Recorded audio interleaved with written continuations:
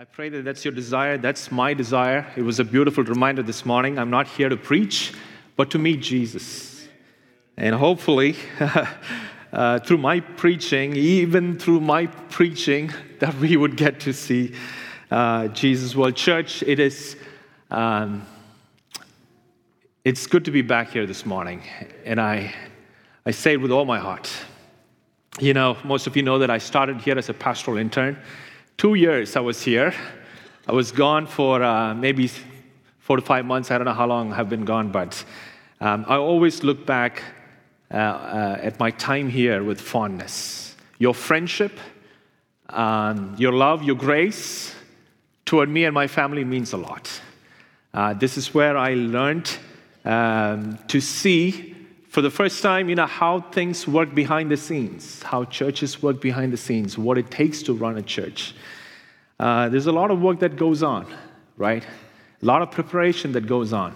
A lot of people put in a lot of time to make this happen every Sunday morning. And to those folks, I want to say, all your work is never forgotten by God.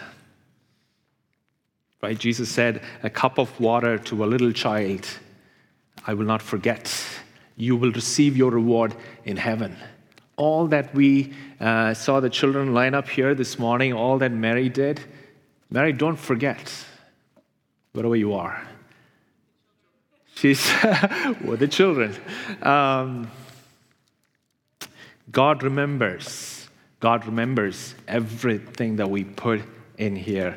I'm glad to be here on this particular Sunday morning. As I understand, Pastor Brian and Lisa, this is going to be our last time here with us.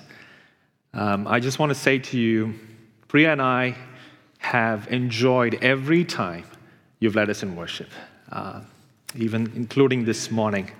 We've been thoroughly blessed by you guys, and I'm sure the church has been too, and wherever you go, our prayer is that God will use your talents. It has been anointed by God.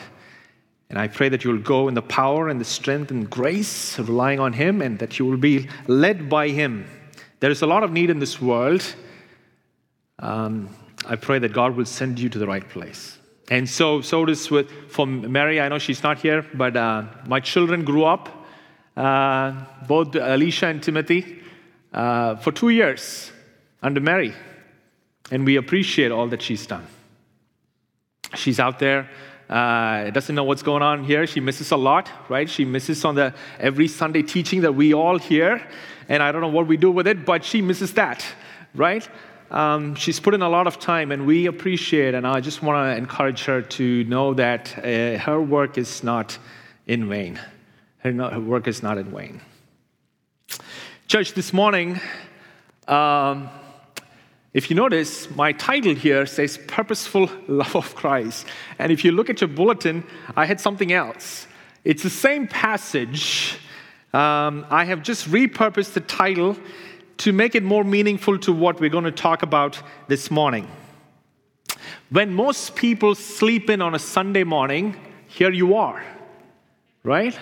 Just like you, about 150 million people in the United States and about 2 billion people around the world got up like you did this morning, went through their Sunday morning ritual. I don't know about you, but in my family, it's always a race against time trying to get our kids in the car, right? And just when you put them in the car, you smell this fragrance that is not necessarily pleasant. So you had to go back in, change, and then again, race against time and put him in the car again. I'm talking about Timothy and the diaper changes, right, in the last minute. We go through this Sunday morning, right? And then we come here, we spend a few minutes in prayer, a few minutes in worship, a few minutes listening to the Word of God, and a few minutes socializing, right? And then we go back home. And for most of us, we may come back for some of us, we may come back on a Wednesday night for another fellowship. But for most of us, we won't have anything to do with church until next Sunday, right? And this happens the next Sunday, the same thing happens. We go through the same ritual, we come to church, we spend a few minutes in prayer, worship, hearing the word, socialize, and we go. Sunday after Sunday, month after month, year after year, church can become a routine, right? And if you're not careful, church can become a mundane routine. Church may become something that we just attend on a Sunday morning, right? But is this what Christ died for? Is this what church is? Church is much bigger than that. When you read Ephesians in chapter 3, you will see Paul talk about this great mystery of Christ in chapter 3. This great mystery of Christ is that God was now going to include people like us, the Gentiles, to be part of God's family. This was never heard of before Christ came. Right? So Paul talks about this great mystery that was hidden for all ages, that God was going to include people like you and me. And Paul says, God used the church to reveal this mystery. Okay, and this is what it says in Ephesians chapter 3, verse 8. To me, though I am the very least of all the saints, this grace was given to preach to the Gentiles the unsearchable riches of Christ, and to bring to light for everyone what is the plan of the mystery hidden for ages in God, so that through the church, the manifold wisdom of God in relation to the mystery might be made known to the rulers and authorities in the heavenly places. Think about this for a second. Church for us might be a routine. Right? But for God, He is using our gathering. He is using our gathering here this morning and across the world. When people gather in the name of Christ, God is revealing a mystery that was hidden for ages. And not just to us, but for people in heavenly places. Think about this. I mean, this is what it says in verse 10. So that through the manifold wisdom of God might now be made known to the rulers and authorities in the heavenly places. Isn't that incredible, church?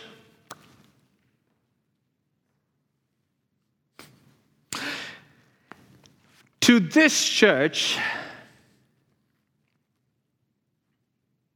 Christ died.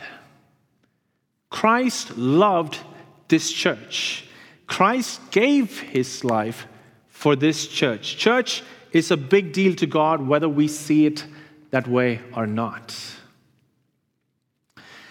And this is what I want to present to you this morning. Christ loved the church with a purpose. Christ loved the church with a purpose. Christ didn't love the church so that we can sing about it and feel happy about it and then we go home, right? Christ loved the church with a purpose. And that's what we're going to see in Ephesians chapter 5, verses 25 through 27. So if you have your Bibles, please turn to Ephesians chapter 5, 25 to 27. Now, when you turn there, you will notice verse 25 starts with husbands, love your wives. Right? In fact, in the larger context of this passage is where Paul talks about how husbands need to love their wives and how wives need to submit to their husbands. Right? This is a passage for marriage counseling. Right? But Paul uses all of that. He bases how we need to relate to one another based on this model. And the model is this: how Christ loves the church. Okay? And that's what we're going to see here this morning. We're going to see Christ loves the church with a purpose. The purpose number one is to reorient our own purpose. Okay? And purpose number two is to reshape our identity. Now, before we get into this, I just want to say that church here talks about the church of the Jesus Christ, right? The church of our Lord Jesus Christ, the one church, the universal church. So you might be wondering, how is this, what we're going to be talking about, how is this going to apply to us today? I mean, what do we take from this? I mean, if God is saying He loves the church, what about Briarcliff Baptist Church, right? And I thought to myself, take a loaf of bread, right? And you slice it up. Everything that's true about the loaf is true about the slice, is it not? In fact, it is true about the crumbs that fall off the slice.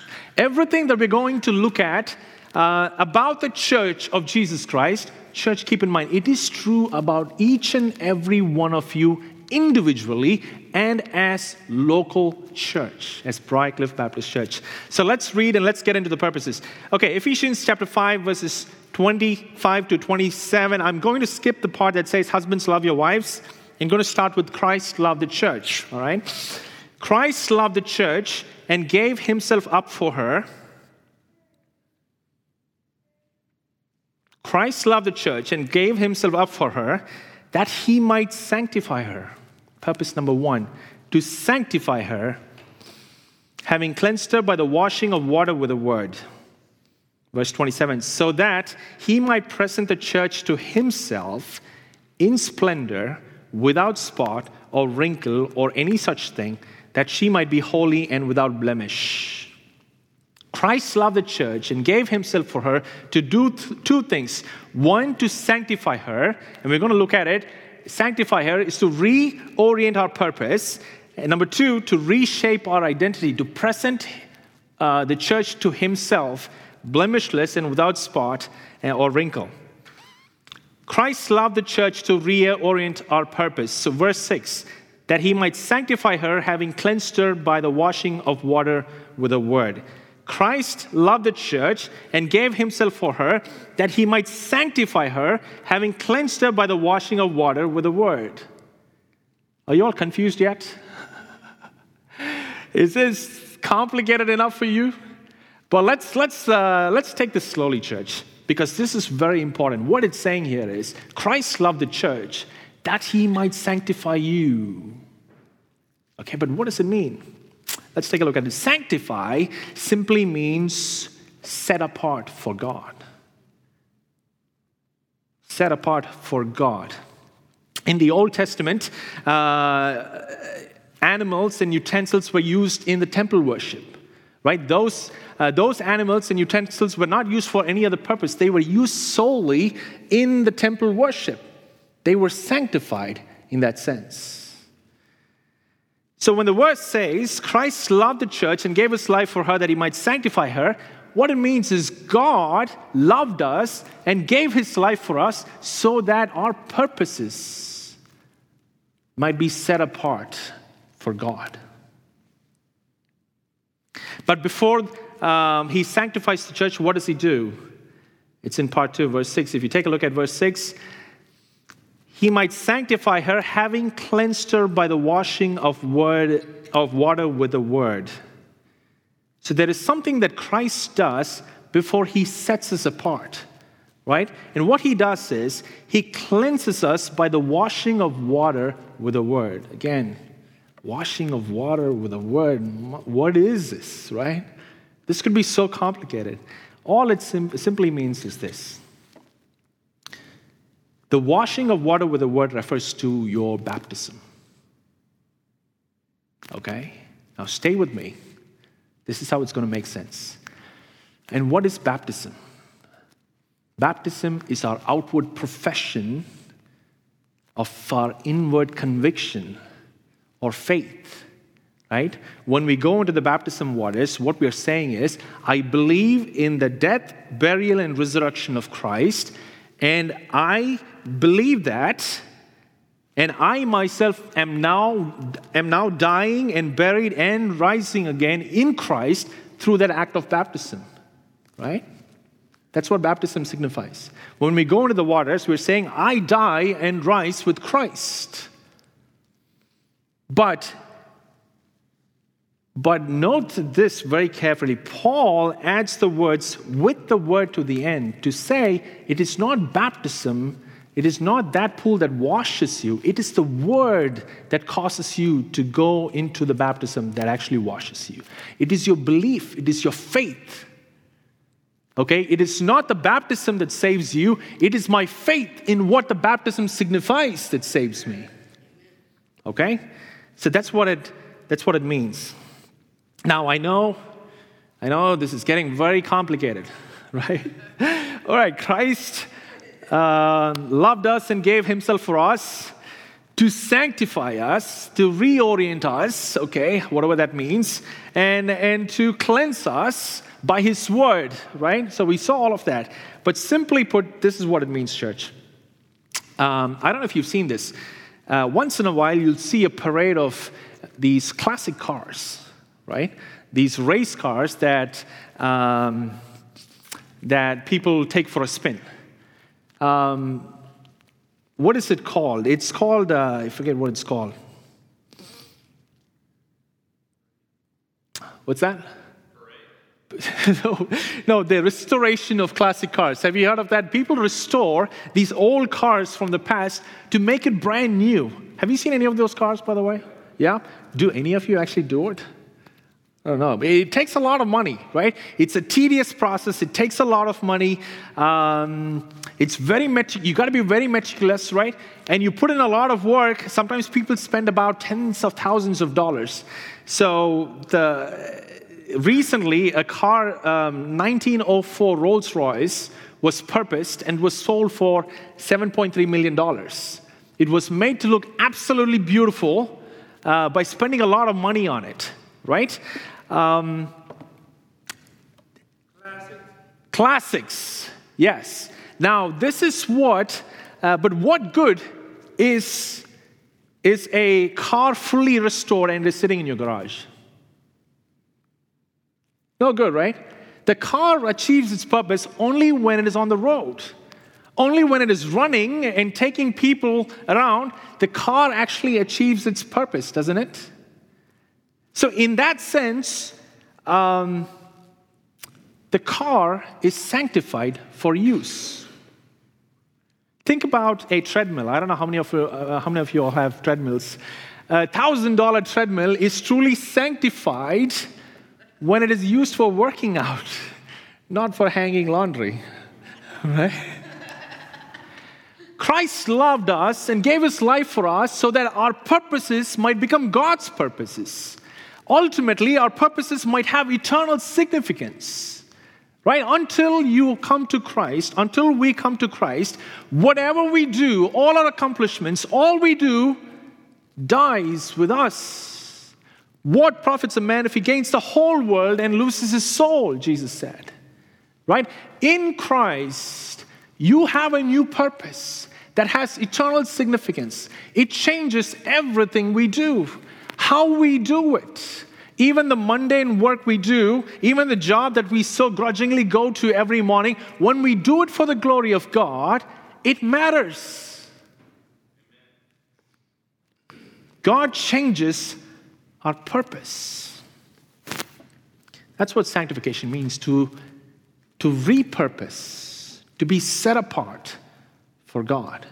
Christ loved the church and gave himself for it so that the church might now be set apart for God and find its eternal significance in God.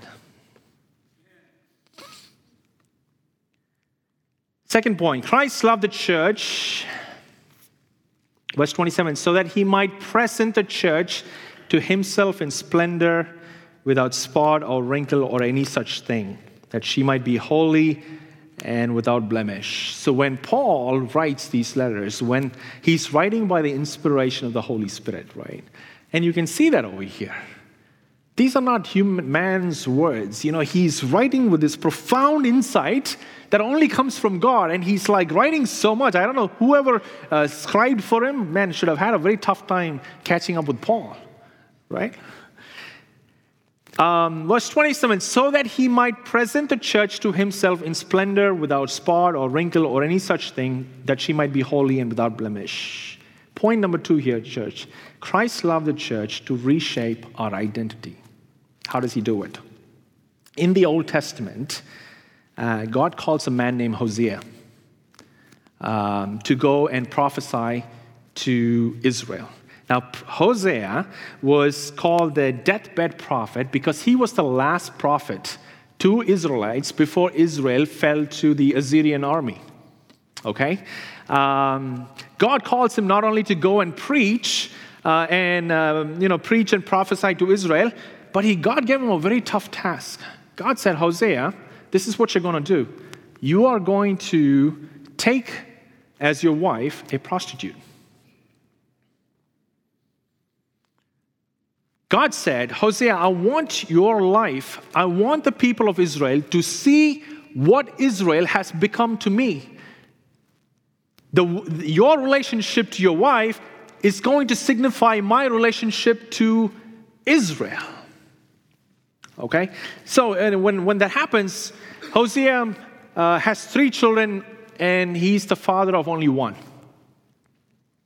God tells Hosea, give these children these names that will signify what's going to happen to Israel, right? So it's very ominous names that God gives him, reflecting what's going to happen to Israel. One of the names, the second child, is named Lo Ruhama, and that means no mercy. God says, Hosea, name your child Lo Ruhama, meaning no mercy, because I am no longer going to have mercy on Israel.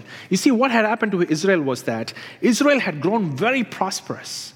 They had become very increasingly successful, to the point, but while they were becoming increasingly prosperous, they also became increasingly morally corrupt. They not only did what was displeasing in God's eyes, they completely rejected God by turning to idols. Okay, they in fact turned to Baal worship. And if you know anything about Baal worship, that involved human sacrifices. So they did things that were completely detestable in God's eyes. And God said to Hosea, I've had enough for this people. I will show no mercy now. They're on their own. When the 3rd child was born, God tells Hosea, name the child, not my people. I do not want these people to be my people.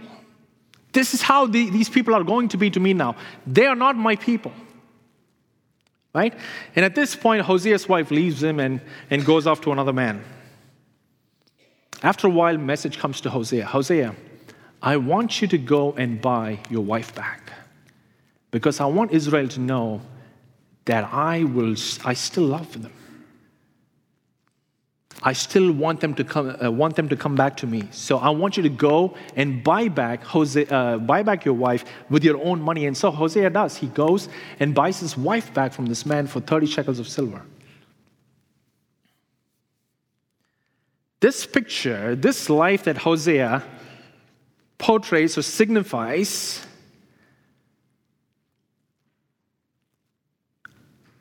God and his relationship to Israel. But if you think about it, it has a much bigger picture.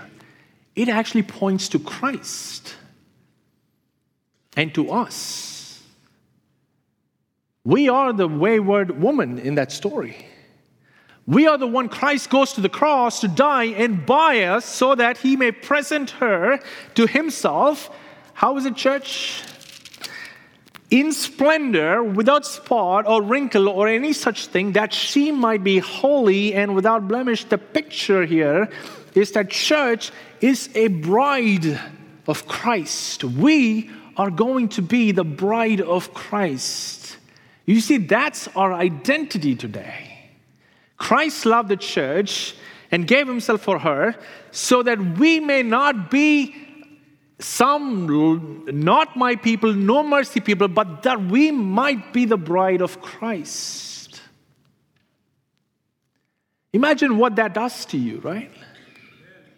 Imagine being part of royalty. If you were born into royalty, if you're the son of Prince William and Kate, Duchess, the children, what sense of worth and significance that they may have, right?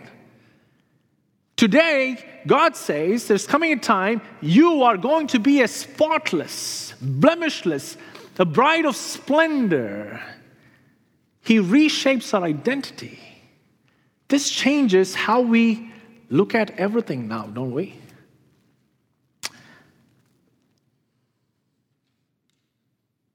There is no place for fear, knowing that we belong to Christ.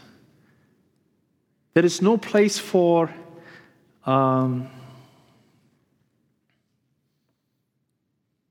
condemnation. We now belong to Christ. Christ loved us and gave himself for us that he might change our identity.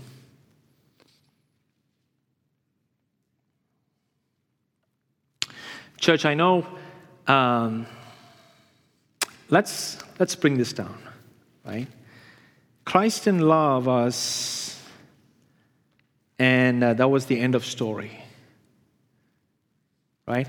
Christ loved us and demonstrated that love by going to the cross, by dying for us.